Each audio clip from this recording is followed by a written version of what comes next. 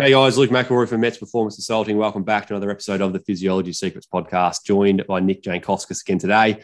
We've got a question from Rob today, who is a cyclist. He races crits and he's training for Amy's Grand Fondo. Hopefully it goes ahead, but don't cross your fingers.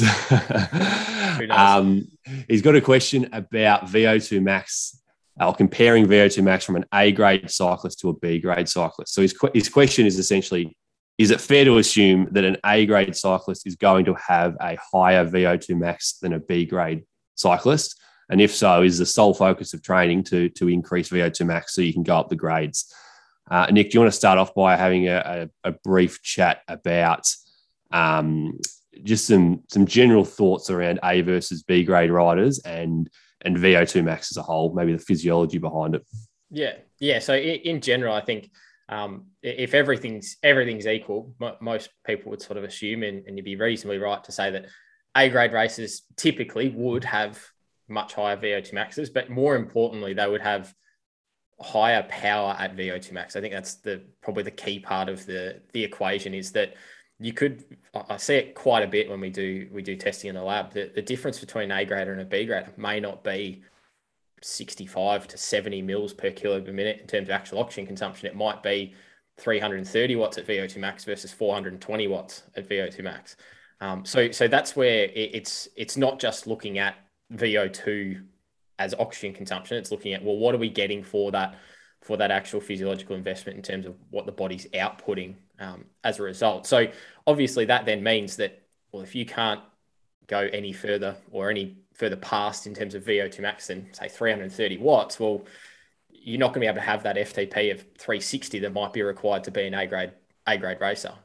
We know there has to be some sort of gap, given that FTP is that theoretical 45 to an hour intensity or steady state intensity, and VO2 max for most people is going to be somewhere between sort of 4 to 6 minutes based on a flat out time trial. So it's the type of thing that, I mean, there has to be some sort of gap. So unless your VO2 max is significantly higher, we're not going to be able to lift up that FTP that might be required. So in those cases, I mean, there's a little bit of similarities there, but largely it comes down to, well, can you actually produce that output? But ultimately, yeah, majority of the time, the A-grade races will also have a slightly higher actual oxygen consumption value.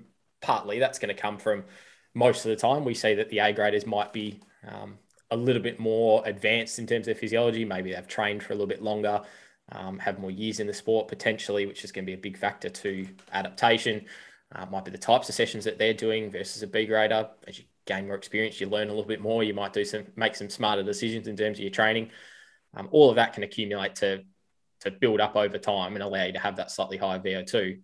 But like I said, it's more so not necessarily about oxygen consumption, because you could absolutely have a B-grader who's got a VO2 max of 75 or 80 even, but they might only, like I said, they might only be able to produce a small amount of watts. So sitting in a group, sitting in a bunch, if the bunch is rolling along at, pick a wattage, 270 watts, but that's just below your FTP, well, you're going to be pretty cooked, aren't you? Whereas if that's sort of top end of your zone 2, because you've got a massive VO2, you're going to be a lot more comfortable. And that's really the main difference that I would see in terms of, I guess, lab-based results between A-grade and B-grade.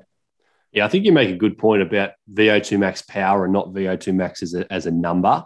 So the mils per kilo number, I'm not going to say it's irrelevant because that's not true at all, but you got to take into account economy, your running economy, your cycling economy. So here, you might have somebody with the same VO2 max, but as you said, athlete A gets to VO2 max at 420 watts, but the athlete B gets it at 350. And that's just because athlete A is a lot more economical. They've got a better pedal stroke. They're not wasting energy. They're not rocking at the top of the body, things like that. So power at VO2 max is really important. And we always talk about what is the most reliable indicator of who's going to win an endurance race, and it's velocity at lactate threshold, or power at our functional threshold. And that is the case in here. We want to have the highest power at our threshold, and that's going to be, I'm not going to say that's going to be who wins a crit race, because there's lots of tactics, sprinters versus breakaway and all that sort of stuff. But in terms of, let's talk about time trial effort just for the moment, taking out aerodynamics and things like that, it's the power at threshold which is going to determine who wins and who loses. And a lot of people go, well, VO2 max doesn't matter. Like you don't work at your VO2 max, so it's an irrelevant metric. Well, it's not, because your threshold is always going to be a percentage of your VO2 max. If you, for example, have you hit your VO2 max power at 300 watts, I know for a fact that you go down to Sandown A grade, they're averaging 340, 350 plus for the race. Do the math. You're never physiologically going to be able to keep up with them. So one, you're never going to hold FTP at 100% VO2 max anyway. But even if you could, if it's 300 watts is your top end, then it's physiologically impossible to go above that unless you increase that VO2 max. So we know that, the average person, their FTP will be about 70% of VO2 max. Elites potentially could get to 95% at the absolute top end, but there's no extra scope for improvement. So if your top end's 300 watts, maybe you can get to 290 or whatever the maths is, as your FTP, 285, but you can't increase that any further unless you increase your engine size, which is your VO2 max. So VO2 max, although it's not necessarily the indicator of who wins and who loses, it's that power at threshold. If you want to get that power at threshold up, you can only do so much before you then have to increase the size of your overall aerobic engine, which is your VO2 max. So based on that, take out drafting, take out tactics, take out sprinting, all that. Let's just talk about time trialing for a second. Take out aerodynamics. Then the higher the VO2 max, the more scope for a higher threshold you've got, and that's going to be the difference between an A and a B grade cyclist. Yeah. Or an A and a C, A and a D, whatever it is. So VO2 max is really important. And for the most part, most A graders are going to have a higher VO2 max than a B grader if all else is the same. But that being said, we can talk about tactics and things like that, because I guarantee you, there, at least from a mils per kilo perspective, I guarantee you there were a lot fitter athletes than myself back when I used to race. But I got into B grade, not because I was an aerobic machine, even though I'm not even close. It's all about the sprint finish. Yeah, I just sat in the pack all day and tried to save energy, and then I've got a good anaerobic capacity. So the last 30 seconds, off we go. But I found B grade easier than C grade because I think the fitness levels were probably pretty similar.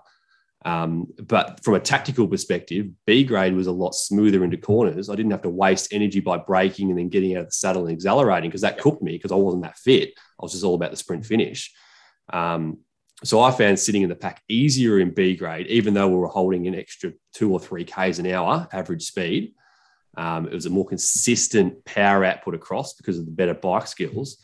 But then that said, when it came to the sprint, there was a lot more tactics involved, and it wasn't just, if you're sitting in third wheel in the second last corner of Sandown, you can just go and win the sprint, which you couldn't see because you'd have a team of 10 people coming on your outside, and you lose your positioning. So then tactically it was harder to win B grade, but that was tactics, not due to physiology. So there's lots of different scenarios that play a part. But what I'm saying is that I think the B grade riders are probably fitter than the C, but I found it easier in B because it was smoother. It wasn't that up and down power output.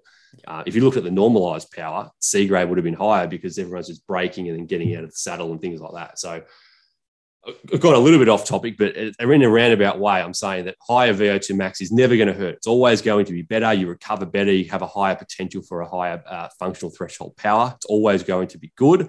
But then when you're looking at something like crit racing, you can get around having a slightly lower aerobic fitness, lower VO2 max, if you're really tactically smart.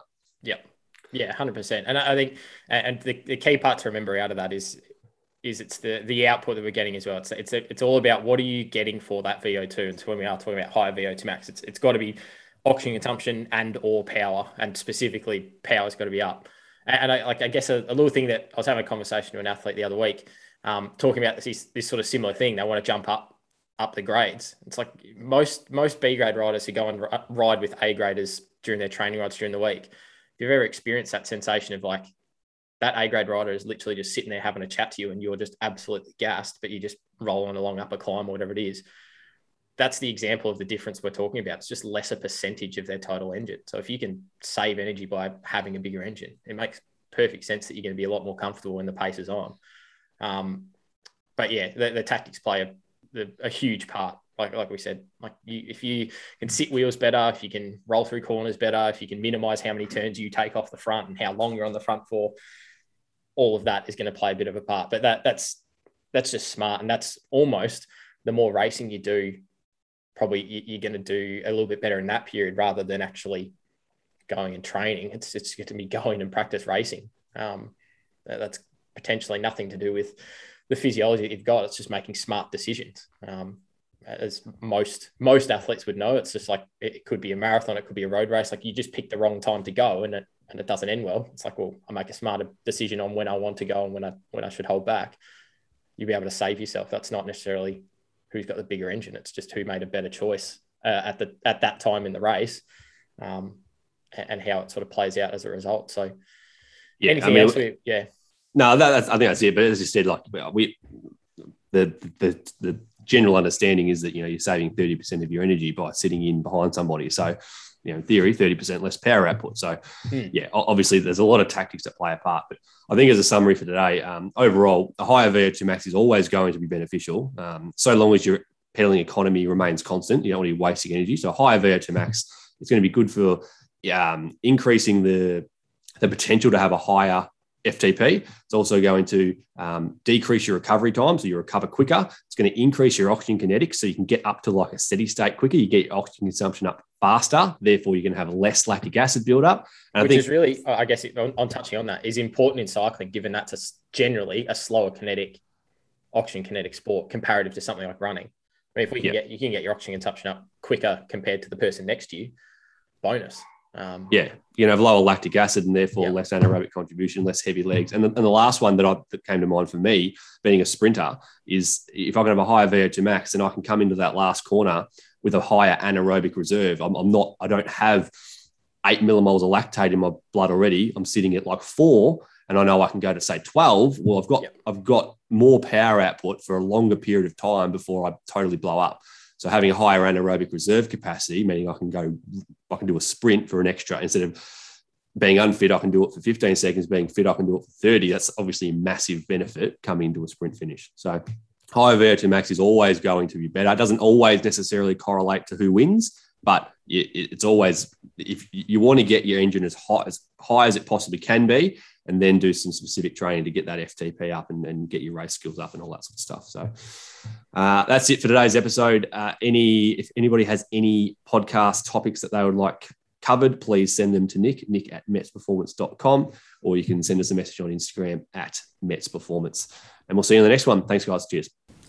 Hey, podcast. Nick from Mets here. Hopefully you enjoyed another great episode of the Physiology Secrets podcast. If you want to keep up to date with any future episodes we produce, other content we create here, or just anything that's happening in the lab here in general, be sure to click the link below. Sign up to our weekly updates. We're going to receive some absolute gold in terms of what's happening in the lab, what are we seeing and observing, and also some of our old content as well that you might have missed to further understand the science behind endurance performance. So if you are interested, make sure you do click the link below, sign up for those weekly updates, and head over to our social media as well. Follow us along at Instagram @MetsPerformance. Head over to Facebook. We have a great YouTube channel as well. Be sure to check out all of our great content that is already up there, but also some of the great stuff that is coming soon. Thanks again. Be sure to share the podcast. Hopefully you enjoyed another episode, and we'll see you in the next one.